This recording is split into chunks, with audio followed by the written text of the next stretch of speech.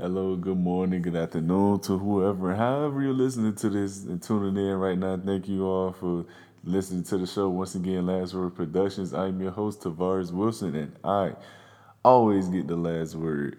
And we're gonna jump right up into some NFL news that broke today, as we all was longer waiting for the news of JJ Watt and where he would end up or where he would go. And it was a bit of a head scratcher. He did ink a deal today that he himself, excuse me, posted on Twitter and said that, source me. And he basically had on, I'm not sure if it was edited or not, or he was already in the facility getting work in, but he had a shirt on with the Arizona Cardinals team on it.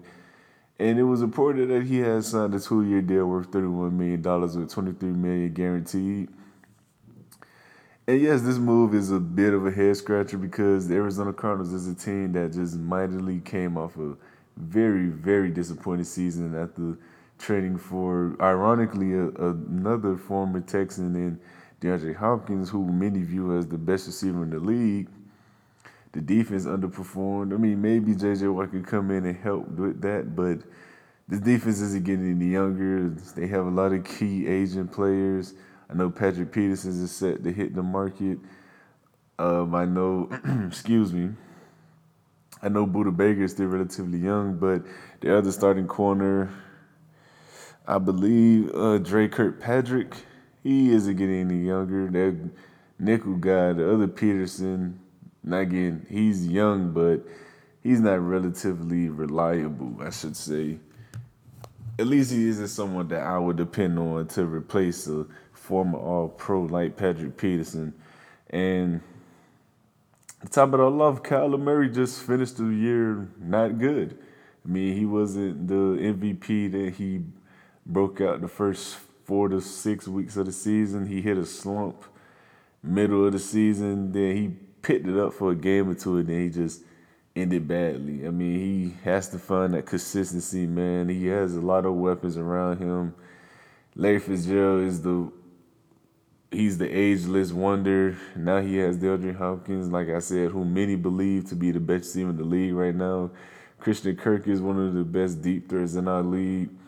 Kenyon Drake, even though he's slated to hit free agency, I believe he will be back with the Cardinals. And even if he doesn't come back, I think Chase Edmonds is a legitimate, serviceable. I want to say he's a legitimate starter, but I think he can be your relief pitcher. I think he can give the main guy the rest. I think he could be that pass option type of running back. I think he could be the excuse me. I think he could be the type that is like a Leonard Fournette or who else? Clyde Edwards Hilaire. I think he could be those types that may not necessarily play every snap, but he is effective in both running and passing. So I think it'd be good for the Cardinals, especially with the offense they want to run. Now, with all that being said, I still don't understand the signing of why JJ Watt would want to go there. Again, this team just mightily underperformed. All reports indicate that he wanted to sign with a contender. This isn't necessarily a contender. I'm not saying the Cardinals aren't talented, because I think they have the team and the talent to actually contend. I'm not fully sold, on Cliff Kingsbury. I'm high on him. I think he can be a good coach. I think he's a good offensive minded coach, but I'm not sure yet. I got to see it. I have to see it first. Just like with Robert Sala, I think Robert Sala is going to be a hit, but I have to see it first. Now, with all that being said, at the end of the day, I thought he was going to sign with the Green Bay Packers. In all honesty, I thought he was either going to be the Packers team like the Rams or even a team like the Chiefs. I thought he was going to go somewhere where he can maybe not play as large as a role as he's used to playing, but being the fact that he has suffered a lot of injuries, that he's not the same effective player he's once used to be, or carries that same demeanor, or I didn't think losing 20 to 25 snaps would make that big of a world of a difference to him. I guess they did, because he will get those type of snaps with the Cardinals. But at the end of the day, man, This is honestly a move I didn't see coming. This is a move that doesn't make the much sense to me. It doesn't make perfect sense. This isn't a match made in heaven by any stretch of the imagination, but who knows? Maybe it'll work out for them all. Maybe it will. Maybe it won't. But I just, as of now, as we taking it from the surface, from face value, I'm not fully behind this move for JJ. But I wish him nothing but the best. And we're gonna speak a little bit about what this has to do with the Seattle Seahawks now and Russell Wilson. Now, as we all know, Russell Wilson has grown frustrated with the lack of protection in Seattle. Now, granted, I have spoken on this and I have said I believe a lot of those sacks comes from the fact that Russell Wilson does have a tendency to hold the ball long, which isn't a fallacy at all. If you watch Russell Wilson play, you will know he does have a tendency to hold the ball, which you can say it could derive from the fact that he knows he has to make plays to win games. You could say that he knows he has to hold the ball to create that one more second of protection or step up in the pocket, whatever the case may be. Regardless of the fact he has a tendency to hold the ball long sometimes. He does. Nothing wrong with that. He's a great quarterback. He's top four, top three in his league. He's a great quarterback. I'm not saying that he can't improve on that. He can. I mean, as we all can. We always can improve. But now you add J.J. Watt alongside a guy like Chandler Jones. You already had to deal with Aaron Donald and Leonard Floyd. You already had to deal with Nick Bosa. Excuse me, I almost said Joey Bosa. You always had to deal with Nick Bosa and Frank Clark. Not Frank Clark, excuse me, Dee Ford. You already had to deal with these guys. Now you got to bring in J.J. Watt. So now you have, at the very least, two, maybe not premier pass rushers, but you have at the very least two really, really solid, or really one really solid and one great pass rusher on every team you will play twice a year now. I'm pretty sure that's not boding well for Russell Wilson. I'm more than positive it's not, man. I mean, it's already been reported he walked out of a team meeting because his wishes and his insights were being ignored. It's already been reported that the Seahawks are growing frustrated with him. It also has been reported that he isn't necessarily not asking for a trade, but he hasn't come out and debunked anything either. I mean, he hasn't demanded a trade, of course, not yet at least, but as we all know, he has a list. And whenever you make a list or you give other options, that means you have already done one or two things. One, you've already considered moving on if it comes to that, which you believe by the fact that you have a list and you know where you want to go. That means you think it can come to that. That's one. And two, you already made your mind up that you want to go. You just want to see if they will actually hear you out. And to be honest with you, I think that's where Russell Wilson is at in his career. I think he's looking at the Deshaun Watson situation. I think he's looking at the Tom Brady situation. He's going, man, Brady just went over to Tampa Bay and literally played Madden franchise. He built his own franchise and won the Super Bowl. First year in the NFC. He's looking at Deshaun Watson. Deshaun Watson, 25 years old, the man of the trade. He's pushing all the right buttons to get out of Texas. So Russell Wilson probably looking like, man, I'm 32. I don't have many years left for this game, especially at a high level at my peak right now. I have to get myself in a position to help better my legacy and build that argument that I am one of the greatest quarterbacks to ever play this game. His legacy obviously matters to him because if all you had to do is go back and listen to some of his interviews of when all of this first started to become an uproar. He genuinely values his legacy.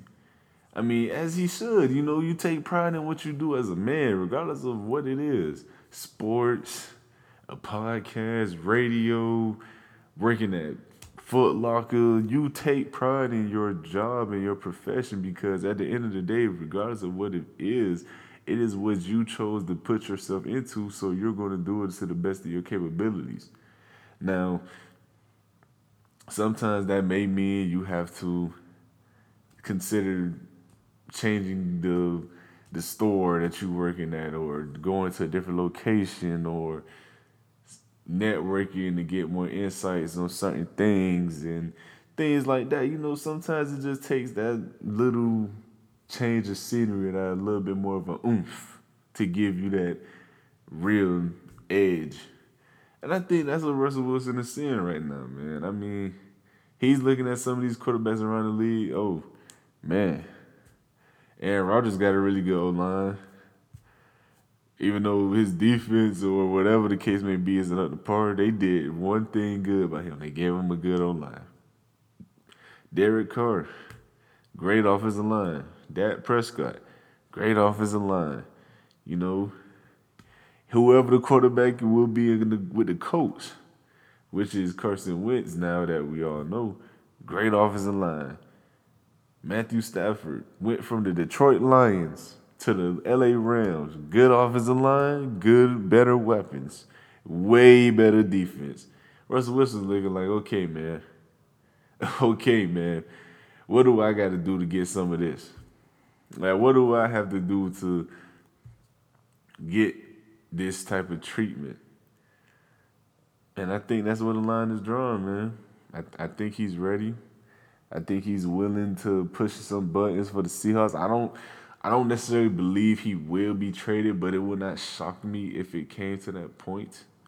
Because right now, as it stands, Russell Wilson, he doesn't seem dug in to one out, but he seems dug in to let it be known my legacy will not be predetermined by a franchise and their inability to put the needed pieces around me to be my most successful self. And I don't think he's going. I think he will force his way out of Seattle before he allows that to happen. Now, granted, I do think the Seahawks is a very well ran organization, and I think they will accommodate for his feelings eventually, rather than sooner than later. Now, if they don't, I think this can get ugly, but I highly, highly, highly doubt that it gets to that point. Now, let's get off into some NBA news. As we all seen, the NBA, there's some winning streaks currently right now, and the longest one I believe right now is the Miami Heat, and they won, I believe now is 7 straight games. It's either 6 or 7. Don't quote me on that, but I know it's one of those. And they're starting to pick up that steam that they once did have in the bubble, just like how Jamal Murray is starting to pick up steam like he once had in the bubble. But the Miami Heat, the thing that is messing with for them right now is the fact that they're finding open shooters, they're creating open shots for one another, and they're playing complementary defense. That is something that really, really helped them in the bubble, man. And they're starting to find that a little bit right now. It's not as impeccable as it was in the bubble, but they're finding it right now at a pretty high clip, and it's paying all the world dividends for them. Like, seriously, it really is, man. And I just believe that it's some things right now in the league that's pretty evident to me, if I could say. Now, as I thought it was evident that Utah just got hot, and they're going to end up being the same team that they always been these past couple of seasons. They're going to be either one and done, or they're going to win a playoff berth and be done. They're not a team I can see challenging for the West. To me, I don't necessarily know what they're missing, but they're missing something. They need a little bit more firepower, man. I don't know what it is. I don't know what position they could hone in on and just say, this guy will make us this much better. I don't necessarily know if that's just them needing something or just the fact that these teams are simply just better. So it's hard for me to say because for the longest, I said all the Pelicans really needed was a big. They went out to get Steven Adams, who I'm a huge fan of, still struggling. So at some point, I just think coaching and ownership and player development, it has to start mattering a little bit more when you build a well-rounded roster. And to me, this shows perfectly why having superstars matter. I mean, I don't listen. I don't care how of a well-rounded team you feel as if you are or what you do. You in today's day and age, and regardless if it's the NFL or NBA, you need superstars to win in today's leagues. You just do. If you look back at the past 5 Super Bowl winners and the 5 NBA championship winners, there would be a superstar on these teams. You had Brady just last year, Patrick Mahomes the year before. You go to the NBA, LeBron, KD, Steph Curry, Kyrie. I mean, Kyrie may not necessarily be a superstar, but he's a star player. You know, then the Eagles, you can say they're a bit of an outlier, but if you go back and look at Nick Foles' career stats with the Philadelphia Eagles, he was a superstar in that city, man. Legit. Like, it's no joking. That his success in Philly literally landed him and gave his the rest of his career blood flow. It gave him oxygen. It gave him life. If it wasn't for his career it's with the Eagles, excuse me, I don't know why I almost said Cincinnati, he never would have made the Pro Bowl.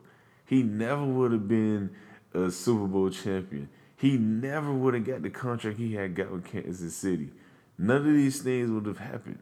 But because his success and his stardom that started to pay from Philly, it happened for him. I don't know if it's because he loved that city or the fans, or I don't know what it was, but he just was a completely different guy when he played for Philly, man. And it showed. It honestly showed. So, I mean, it definitely, stardom matters in today's leagues, man. And that's why I say a team, if you can go in and get Deshaun Watson, regardless of who you give up and what you do, you win. If you can go in and get Russell Wilson, regardless of what you do or who you trade for him, you win. Now, Russell Wilson isn't a spring chicken. He isn't 25 like Deshaun Watson. But you know, for the next, at the very least, the next 5 years, you know you have a window to put together the best team you can assemble around this dude for the next 5 years and get high top 4 quarterback play out of him. You know that for the next 5 years. If you tell me you can't put together a complete team, or even, it doesn't even have to be complete, because like I said, you don't necessarily need a 53 man rounded roster. You just need pieces in place that you know will help this guy prevail. You get that. Who's to say you can't compete for a Super Bowl? But again, that's another conversation for another day.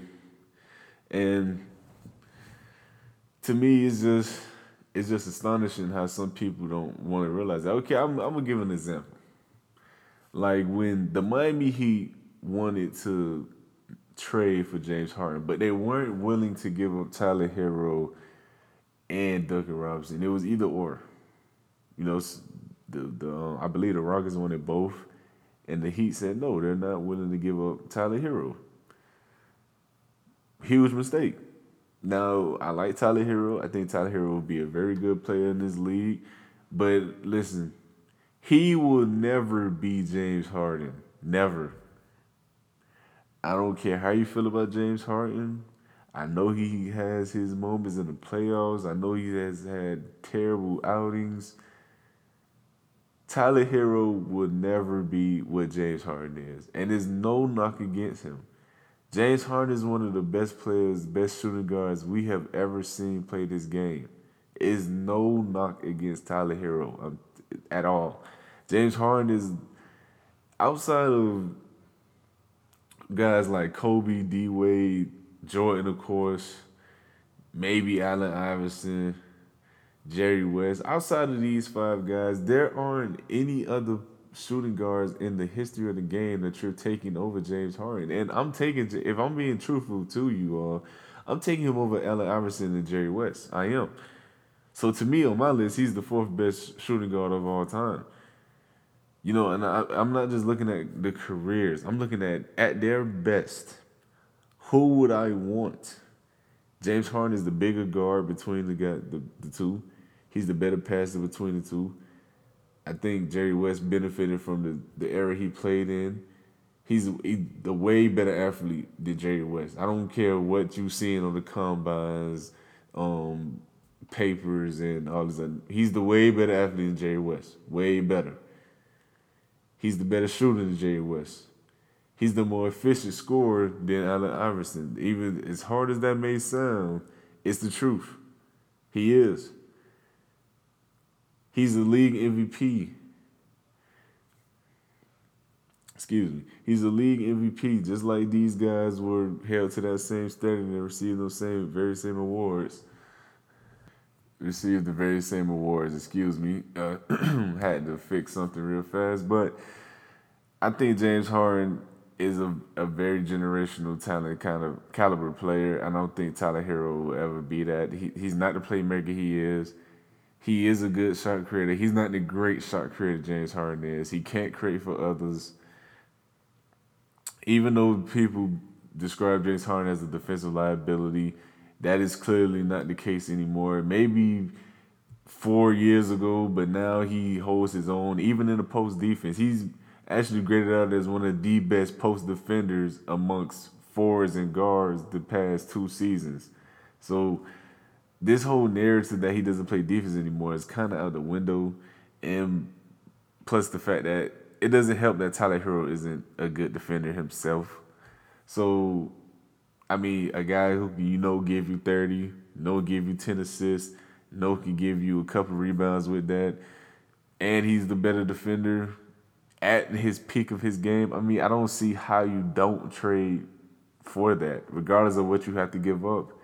If I was Miami, as long as I can keep Bam Adebayo and Jimmy Butler, I don't care who else you take off my roster for James Harden, you can have them. As long as I can keep those two guys, I'm good.